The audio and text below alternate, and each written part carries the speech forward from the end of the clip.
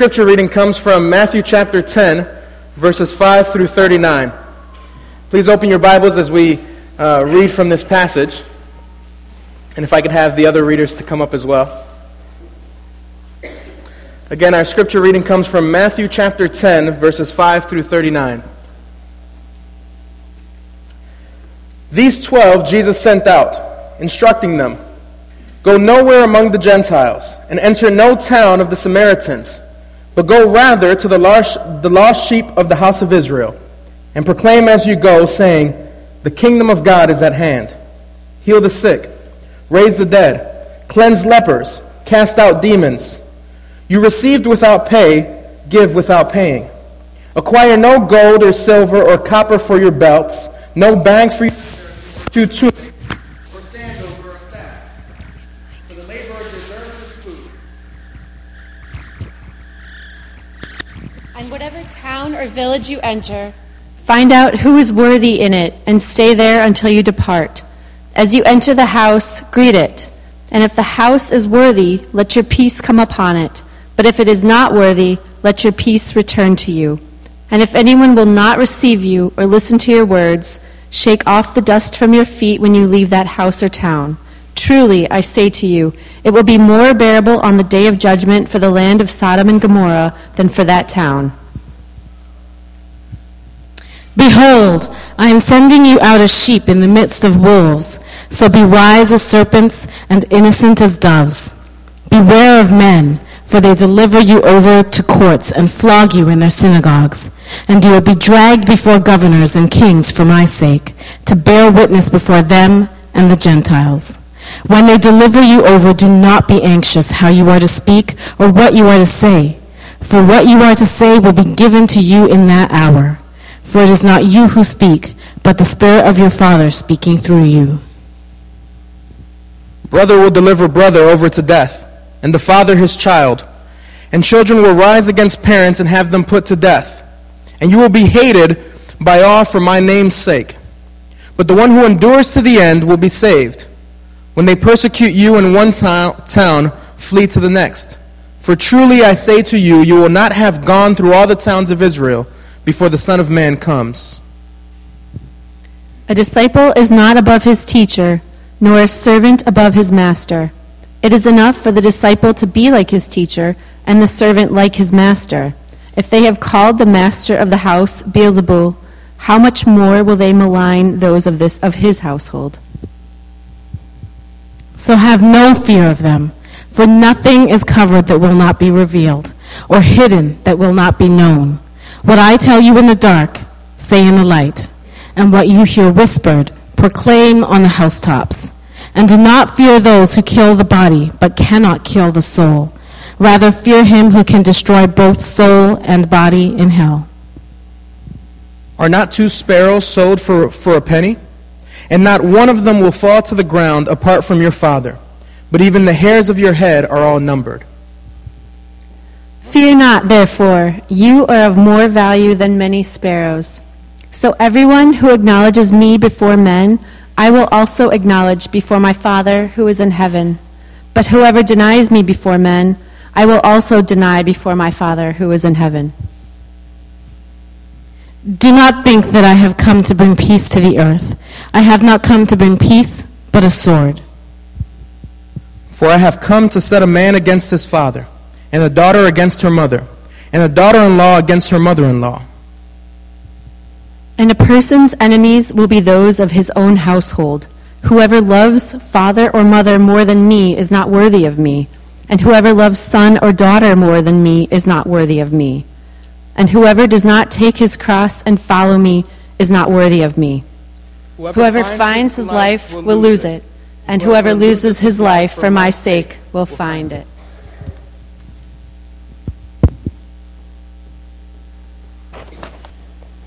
From the book Radical, finding many portions of Scripture that stir us.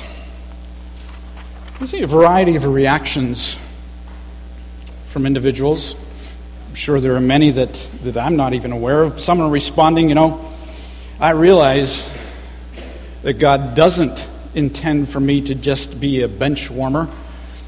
I want to be in it. I want to be in the game. Others are saying, I want to serve God. I just don't know where to start. Some might be saying, this radical talk is a little unsettling. You see the picture of the upside down house and you're like, don't know if I'm quite ready for that. Well, I do know this.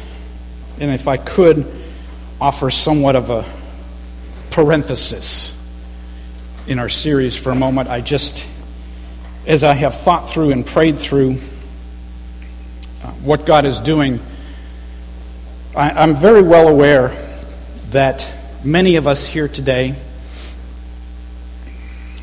are experiencing pain in our lives for one reason or another, and the last thing on our minds is, I'm going to go serve somebody else.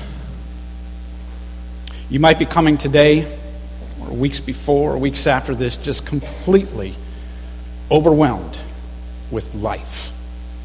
I get that. Understand that. More importantly, Jesus understands that. And I don't want this radical series to overwhelm. None of us do. It's so important. But it's also important not to ignore that pain and understand that it's there. And we understand that. As I was praying through it, I was thinking of some verses that have encouraged me in the past. And one of them is Psalm 139, verses 23 and 24. Some verses that we recite frequently here. Search me, O God, and know my heart.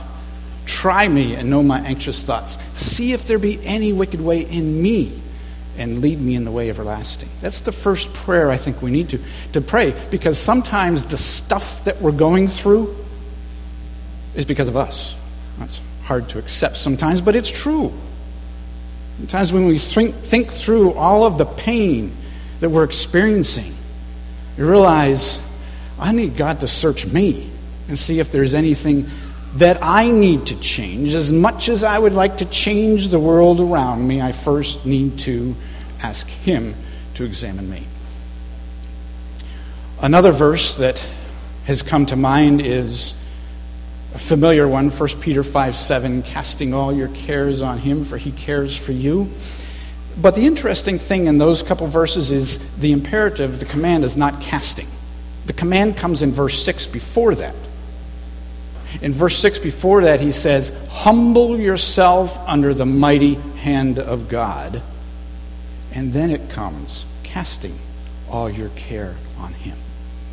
The first step is that humbling. And then, yes, as we do that, we can cast those cares on Him. There's never too many for Him. You think of that with an infinite God.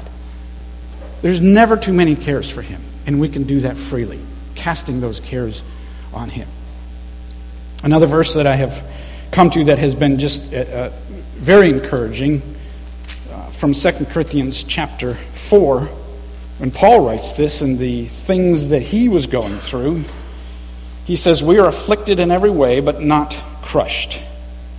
Perplexed, but not driven to despair. Persecuted, but not forsaken. Struck down, but not destroyed. Always carrying in the body the death of Jesus, so that the life of Jesus may also be manifested in our bodies. And later on in the chapter he says, so we do not lose heart. Amen. Though our outer self is wasting away, our inner self is being renewed day by day.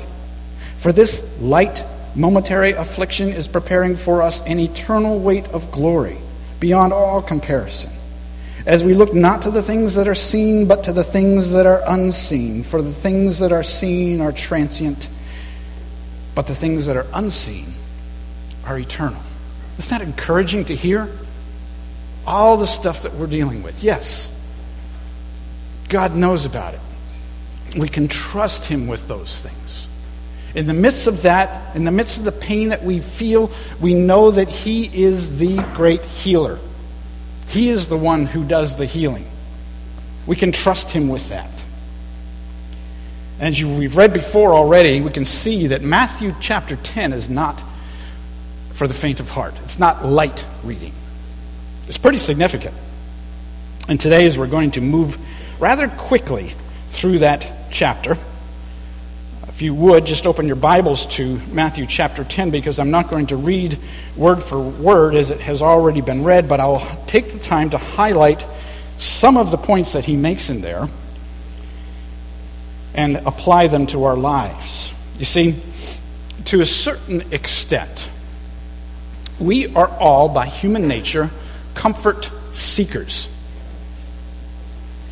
We tend to hoard and cherish things that indeed might be valuable and even useful, but in the process, we refuse to accept any risk. We tend to lose our focus, and we follow the easiest path through life. Could we be missing something? I think so. And quite frankly, if we claim to be Christians, disciples of Jesus, Scripture lays it out for us rather distinctly. We know from Pastor Carey's message last week from Matthew 28, and also the passage today, there's no doubt that God expects every disciple to be a disciple maker. If you weren't here last week, Pastor Carey dropped some pretty significant statements for us. Disciple making isn't just for a special class of Christians or for the first disciples. He also said that every one of us needs to be stretched. And one phrase that he wanted us to remember was this: proactive disciple making is a lifestyle.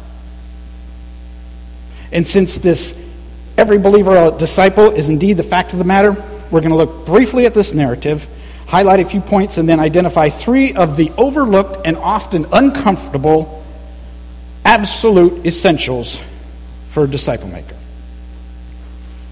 So Matthew chapter 10, this is in essence Jesus' special instructions for his 12 disciples, sending them out. In the very first verse, the authority comes from Jesus himself. And then in the second verse and following, we get the names of the 12 disciples. This is not the SEAL Team 6. This is the original SEAL Team 12, sending them out on a special mission. Because you read some of this, it's like, wow. Yeah, this was serious stuff. In verses 5 through 6, he names a specific targeted group for this particular mission: to the lost sheep of Israel. It's a term that was frequently used, and quite frankly, Jesus himself got that from Jeremiah. Chapter 50, verse 6. My people have been lost sheep. So he sends them first to the people of Israel. And this is consistent throughout Scripture as well. If you read in Acts 1:8, remember that Jesus said, first go to Jerusalem, then Judea, then Samaria, and then the uttermost parts of the world. So he's sending them out, these specific 12, on this specific mission to these specific people. And the message? The message is the kingdom of heaven. Now that sounds pretty benign to us, but at that time, for the Romans, anytime anyone mentioned kingdom, the red flags went up. They're like, hey, we're in charge here. Remember the Roman occupiers? And if anybody said kingdom of heaven, then the Jewish people said, ho, wait a minute. We have the keys to heaven. So if somebody comes around preaching the kingdom of heaven, then they're kind of viewed as subversive. Something's taking place here. It's a rebellion. But these are the words. And in parallel passages, we find that he also says, repent, for the kingdom of heaven is near. And in verse 8, for that time and that place, he wants them to preach this message while performing miraculous acts of compassion as signs. As you go and preach the message, don't just preach, but perform these miracles as well. And just as you did nothing to experience the grace of God, share this message in word and deed with everyone. It says you receive without paying, give without pay. In other translations it says you have freely received, so freely give. What we have received from God is not meant for us to keep. It's to be given away. And that's his intention here with his disciples. And then verse 9, don't acquire gold or silver or copper for your belts. Don't go out and buy supplies, things that would serve to distract. The laborer deserves his food. Those to whom you minister should support you. In paraphrase, it could say, avoid the distracting luxuries, trust in God to provide through others, maybe a means of support. We, especially in America, are accustomed so much to our luxuries. making sure we have enough with us. One of the interesting things we experienced in the Philippines is when we've taken a group of high school age and above youth to a week-long camp. And we Americans, the team, will take we can fit everything for the week-long camp into like a carry-on or something. And we take it, and I remember putting it on a bus and loading it under the bus and looking in there, it's like it's empty. Okay, look up on the bus and there's like 40 kids in there. Okay, so we load our stuff up and get up on the bus, and they're sitting there with like a little bag or something. That's all they have. They have a few clothes and a bar of soap, and they've learned how to do that every day. And here we are congratulating ourselves because we fit everything into a carry-on. We tend to do that. We take along a lot of stuff with us. And what Jesus is saying to the disciples at this time and this place is, don't bother with that stuff. This message is urgent. You need to get it out. And for them, that meant going without this gold and silver. No bag for the journey. Whatever town or village you enter, find out who is worthy in it, and stay there until you depart.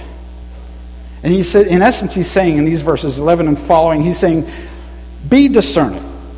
There will be some who accept your message and your miracles, and there'll be others who reject it. Be prepared for that. And he also says, it's an interesting phrase in here, I don't know if you caught that. Shake the dust from your feet. If somebody refuses you, shake the dust from your feet. You know what used to happen is back then some of the Jewish leaders, perhaps, or others, if they went to Gentile territory, on their way out and back into Jewish territory, they would stop, take off their sandals, and dust them off. Can you imagine that if you're a Gentile sitting there in front of your house watching the people go by, and all of a sudden these individuals stop just after they pass your house, take the shoes off, dust them off, and move on. You're like, really? And what Jesus is saying is to the Jewish people to do it to other Jewish people. That's how significant this message is. The kingdom of heaven. And then in verse 16, he uses two extremes here. 4 animals, 2 extremes. You see that in there? Interesting how this is how Matthew writes, by the way. That's why chapter 10 is such a sense of urgency, because Matthew compacts things and puts them together tightly. And here it is. Sheep contrasted with wolves. 2 extremes. First you have the sheep. And this is what he's telling the disciples are going to be like the sheep. And see, sheep are very vulnerable. Okay? It doesn't take much. In fact, in some cases, if you frighten a sheep enough, it can't even run. It stands there, freezes, and then falls over. Okay? And then they have this wool coat that's just like Velcro, so you just reach out like a wolf or something, got them. So they're very, very vulnerable animals. And wolves, on the other hand, are very cunning. They travel in packs. They can take down huge animals. And so you have the contrasted ones, and he wants them to be like sheep. And I'm like, God, can I be on the wolf team instead of the sheep? But no, he wants us to be like the sheep. And you'll be like among the wolves, but be as wise as serpents and as gentle as doves. Be discerning. And so this message comes out, the kingdom of heaven, you're thinking, yes, people will just flock to my message. They'll put my picture on the billboards. Everyone will say what a wonderful message and person this is. Wait a minute. Here's the result, verse 17.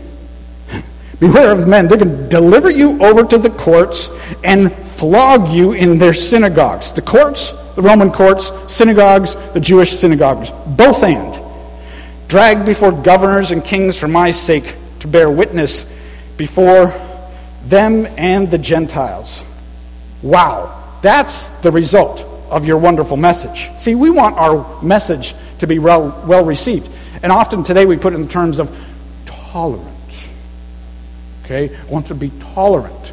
And yes, we should be open and loving. Absolutely. But we can't change the message. It must stay the same, and that's what he's telling the disciples. Keep the message on target. The flogging, the courts. Now, at this point, you probably imagine the disciples listening to this, tooling through this. Okay, we're part of the team. Yes, Team 12, SEAL Team 12, whatever it is. And then he gets to this, and they're like, oh, wait a minute. Matthew and a few others kind of squirming uncomfortably and saying, does he really mean that?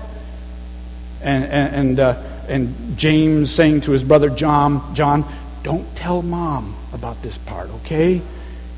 So they're probably a little nervous at this point. Is he for real? But innocent as doves, but with a message that is offensive to many. The kingdom of heaven calls for undivided allegiance to the King. Turn in repentance from sin. It's a timeless principle here. When faithful to God and His cause, the disciples, and by extension we, may be persecuted because of who Christ is, not because of who we are. It can be illustrated this way. Think of it in some countries where you go today, if you are an American, in some cases you are automatically at risk just because you're American. You want to say, wait a minute, I don't necessarily believe all this. But no, if you are an American, you have an American passport, you are at risk. And that's similar to what Jesus is saying here. Because your allegiance is to me, to the Heavenly Father, then you'll be at risk. And for the disciples, it did happen. Acts chapter 4, Peter and John, they're taken into custody by the Jewish leaders. Acts chapter 12, Herod kills James and arrests Peter. But in the midst of this, don't abandon, don't compromise the message, don't try to soften the blow. Skipping down to verse 19, I told you we're going to move fast through these verses. And he said, notice that the very first word in verse 19 isn't if, it's when. Big difference there. Right? When they deliver you over. This is going to happen. Don't be anxious how you're going to speak or what you are to say, for it will be given to you in that hour. Now, this is Jesus saying, I'm preparing you. The message is going to come from me. You don't have to worry about it. This isn't saying to preachers or teachers, don't bother preparing. That's misapplied here, okay? It's saying at that time, when you're called on, when you're a representative of the kingdom of heaven, I'll give you the words to say. And he did that. He promised that, and he did that. Verse 21, there's some family divisions. Something as strong as family ties may be severed over following Jesus. We'll revisit this later in verse 34. But look in verse 22. Here's what's going to happen. You're going to be hated for my name's sake. We want to be loved, but hated for his name's sake. Not hated because we're jerks, okay? That's not, because sometimes we can tend to do that. We don't need to be abrasive like that. But hated for his name's sake. Verse 23, actually, this is interesting. Verse 23 is one of the more difficult passages in the New Testament to interpret. There have been a number of opinions offered as to when is this going to happen. You will not have gone through all the towns of Israel before the Son of Man comes. Many commentators land on the fall of the temple 40 years later as being this point. Most commentators actually name that. But Jesus is saying, you're going to continue. Go from town to town to town. Keep preaching the message. Be faithful. In verse 24, don't be surprised when they experience persecution. If they follow Jesus, they should expect no less. A disciple is not above his teacher, or a servant above his master. What they're saying is, what Jesus is saying is if they follow him, they should expect no less. The Jewish leaders accused Jesus of having a demon. And here they're saying they're probably going to do the same to you. Verses 26 and 27 really is a reality and truth versus fantasy and falsehood. So have no fear of them. Nothing is covered that will not be revealed, or hidden that will not be known. What I tell you in the dark, say in the light, and what you hear whispered, proclaim on the housetops. Don't be afraid. Do not fear those who kill the body, but cannot kill the soul. Rather, fear him who can destroy both soul and body in hell. That's some pretty heavy words there. As we go out and we do our testimony and we witness, you realize in other parts of the world there are others who do the same thing that we do, but their very lives are at risk because of the message. But he says, I'm going to take care of you. Verse 29, I'll take care of you. You remember the sparrows? This is back from chapter 6 of the Sermon on the Mount. I watch over everything. God is saying this is his sovereignty. Even the hairs of your head are all numbered. Fear not, therefore. You are of more value than many sparrows. So whoever acknowledges me before men, I will also acknowledge before my Father. This is not being ashamed of the gospel of Christ. Remember Romans 1:16 where Paul writes this. I am not ashamed of the gospel of Christ. Don't be ashamed. The gospel is very clear. All we need to do is express it and leave the results up to God. See, they were being deployed for the spread of the gospel, but it wasn't a covert operation. Okay, he wasn't recruiting them for the CIA. This is something very public, as it should be for us as well. And at that time, to publicly acknowledge Jesus as the Jewish Messiah for those disciples meant significant risk. And notice the change in pronouns in verse 32. Because he moves from the 12 disciples, and in verse 32 he says everyone, and in verse 33 he says whoever. These exclusive instructions are now turning a bit broader.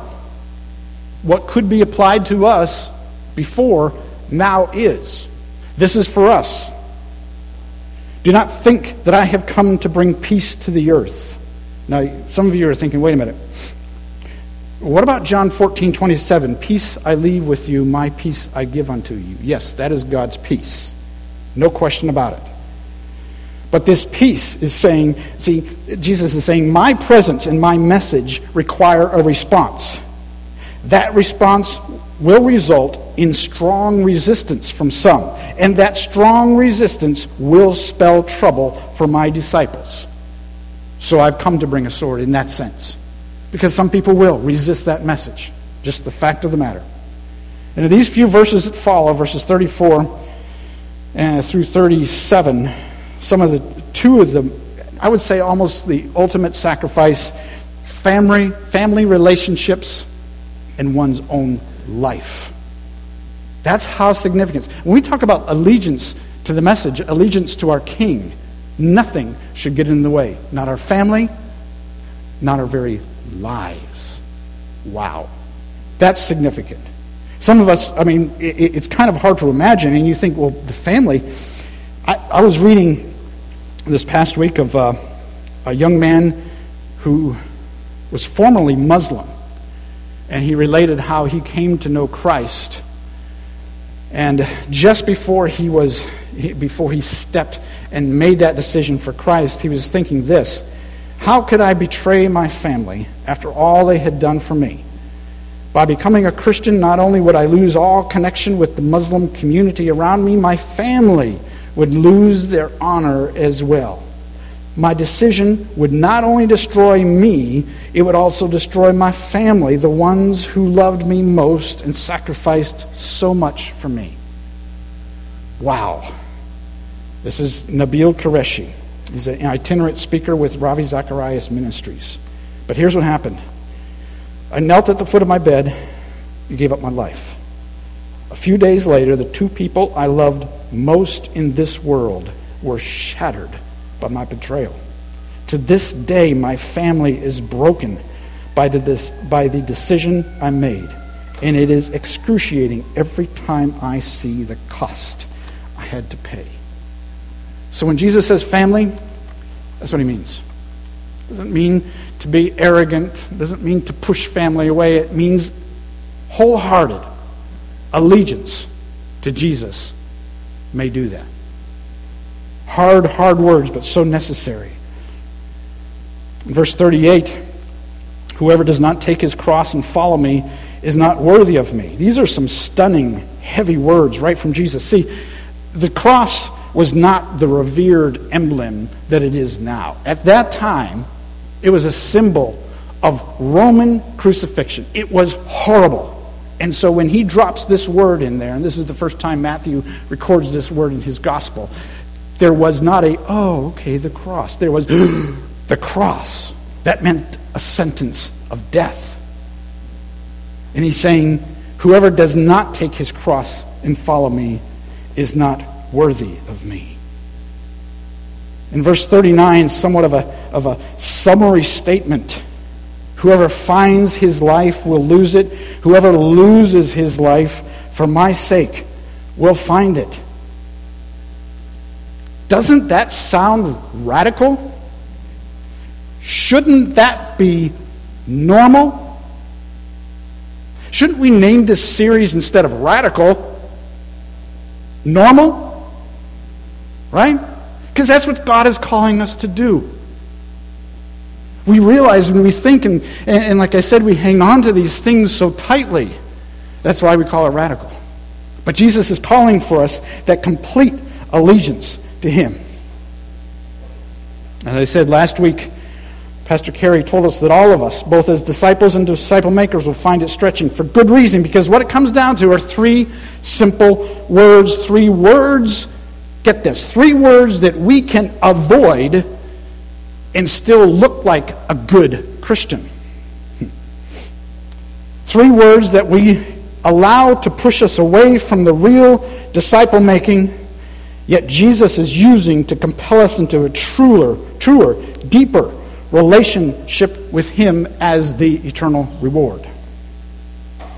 First one, surrender. This is something that goes against the grain.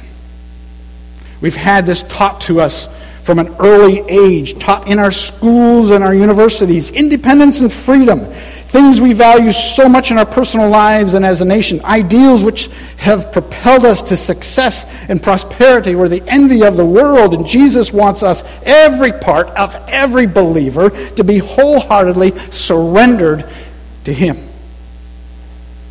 We prefer to be in control. To some, the watered-down version of Christianity is simply adding this church stuff to my portfolio, my resume, my insurance policy. We misconstrue the concept of Jesus as being someone who is accepted or invited in, as if He were just meekly standing by, hoping somebody will notice. People, Jesus Christ is King of Kings and Lord of Lords. The only proper response on our part is complete, absolute surrender of all we are. That's the Jesus. That's who it is. Some of you, I know some of you today perhaps thinking, well, I don't understand this. What is this? What does this mean? Let me tell you first that the first most important step is coming to know Jesus as your personal Savior. And I don't mean just, I read my Bible and do the church stuff. I'm a Christian. No. This is recognizing that God is holy and that I am a sinner. Every one of us in this room can say that I am a sinner. Because of that, I am destined for eternal death in hell. Really? Even though I've done some good things? Really? Because God is holy and He is perfect, and that's all He wants. That's the only way to get into His heaven. Well, that's it then. We're all lost. Well, no. Because, see, Jesus provided a way. God provided a way by sending His Son Jesus so that He would take the penalty for us. The penalty is death, and Jesus did that on the cross. And it's us coming to that point and realizing and saying, oh, I guess I can't save myself. No. That's why Jesus came. And placing our faith and our trust in Him, that is what we call salvation. Once we have crossed over that, then we realize that all that we were, all that we are, all that we will be, depends on Him. Verse 39, he who finds his life will lose it. Whoever loses his life for my sake will find it. Well, once we understand and agree with and begin the process of surrender, we also begin to understand that the action includes something else. Sacrifice. Now, there are some misconceptions of sacrifice. Some think sacrifice is being available if I have time for my brother or sister in need, or taking care of my own needs and then seeing if there's anyone else needing help, or making my purchases for the month, and then if there's anything left over, giving it to the church. We misdefine sacrifice as any action that is beneficial to others, but still allows me, uninterrupted, to maintain my personal level of comfort. That's not sacrifice. See, God didn't mean for his disciples to change the world in their spare time with their spare change. Remember, Romans 12:1 calls us to be a living sacrifice. And you think about Old Testament sacrifice, what did the sacrifice give up? Its very life. And that's what God is calling us to do. But don't try to do this without the unconditional surrender that comes first. Why?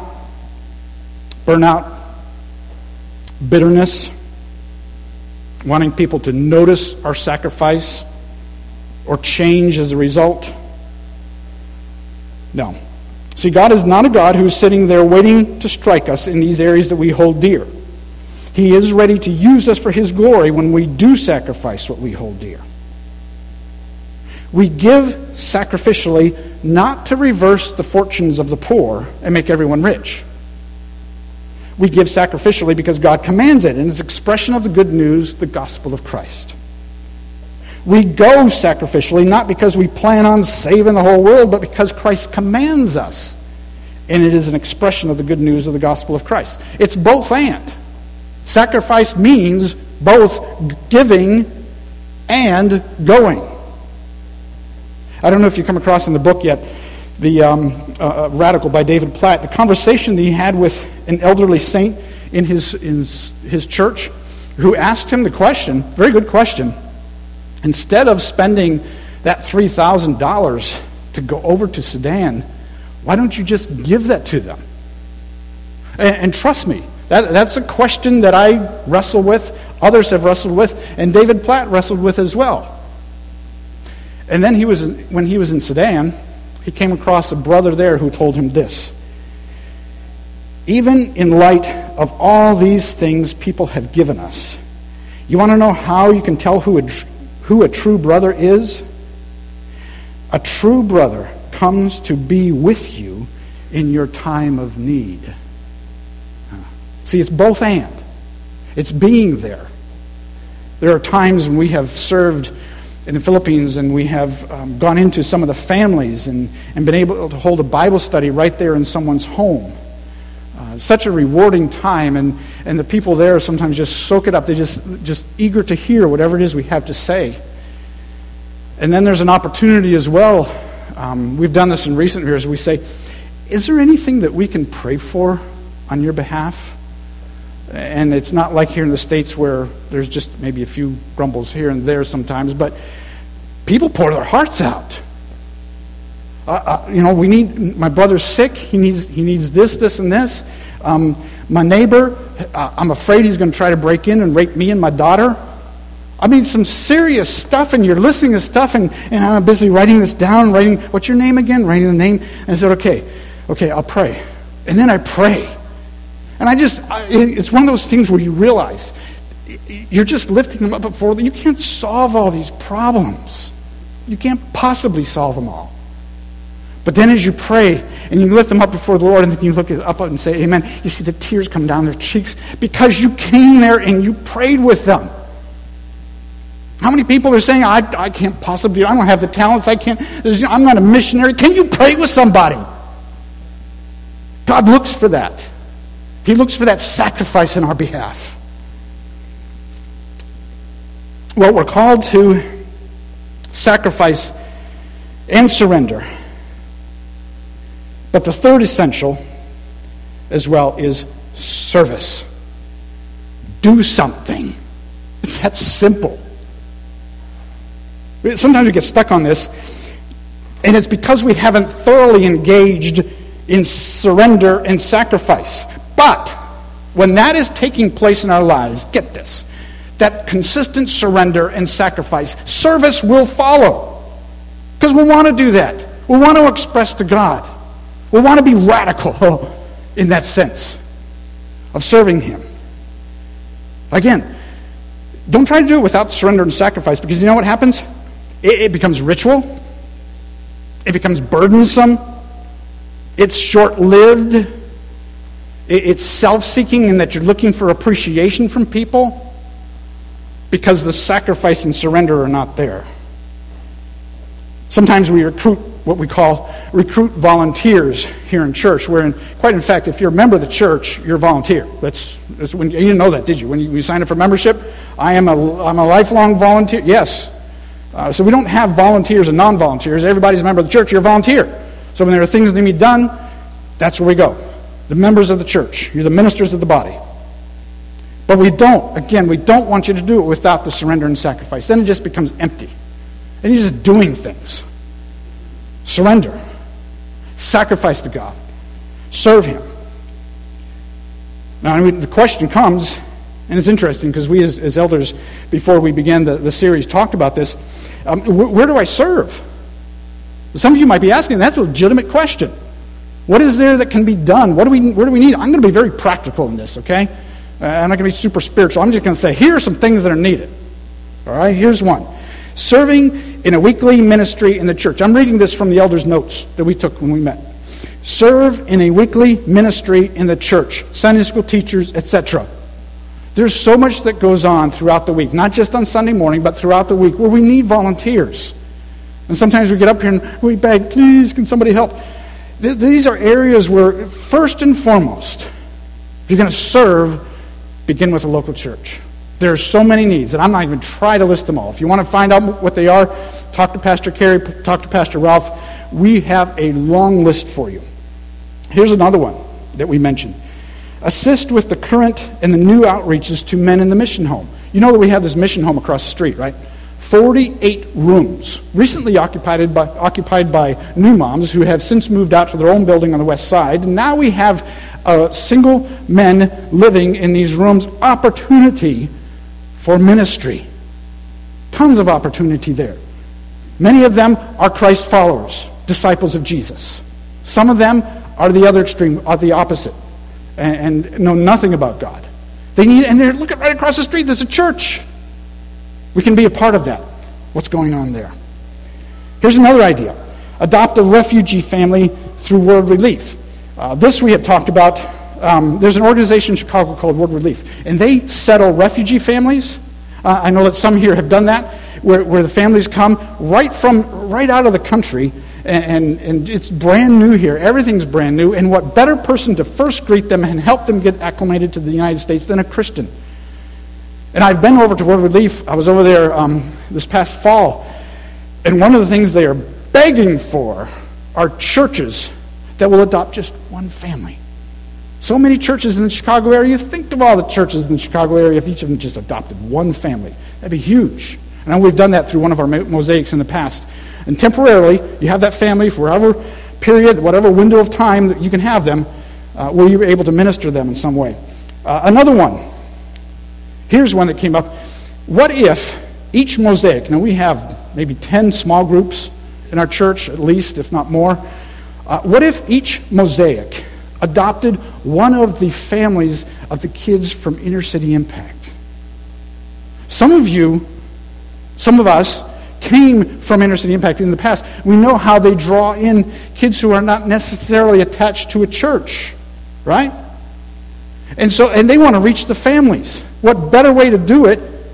Through the church. That's what we're here for. We have 4 different missionary families attending Good News Bible Church from Inner City Impact. What if the mosaics just attached to just one family? That'd be 10 families from kids that are not churched otherwise coming to church here, and hopefully the families as well. So these are just ideas, okay? And I'm only listing a few of them. There are many more, but we didn't just want to say, oh, go serve somewhere and not give you any ideas. Here are some very solid ideas, very practical of what we can do. One more. How about a missions team? You know the different missionaries that we have? We're going to be hearing more about them in the near future. We've sent a missions team to Liberia. They are begging for another one.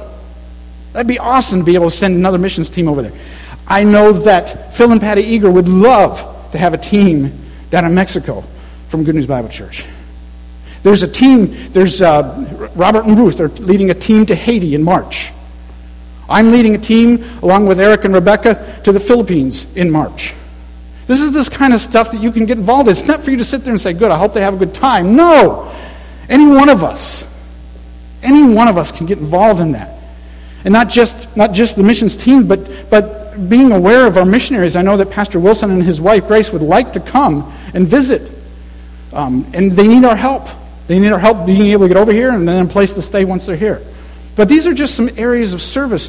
You don't have to go looking and saying, oh, well, I'd really love to serve in the church, but I don't see where I could fit in. Anywhere. Can you pray with somebody? Can you send a card to somebody you haven't seen in a while? This kind of thing is what God is calling us to. When I say service, this is what we're looking for. Listen to what David Platt writes in his book, Radical. This is one of those things that I jotted down and then came back to and was like, oh, wow. I don't know if I want to read this or not. Okay? To everyone wanting a safe, untroubled, comfortable life, free from danger, stay away from Jesus. Ooh. The danger in our lives will always increase in proportion to the depth of our relationship with Christ. Wow. Now, I'm not looking for extremes, not for the impulsive knee-jerk reaction, dive into ministry God never intended us for us to get involved in. But at the same time, the other extreme, saying those are some nice thoughts.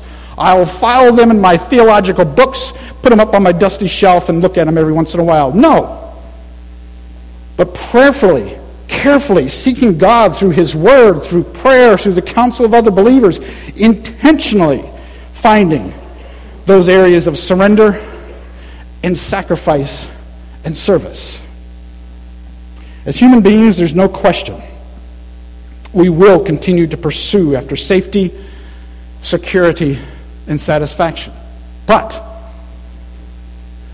our safety is found in God's sovereignty. The security is found in His love.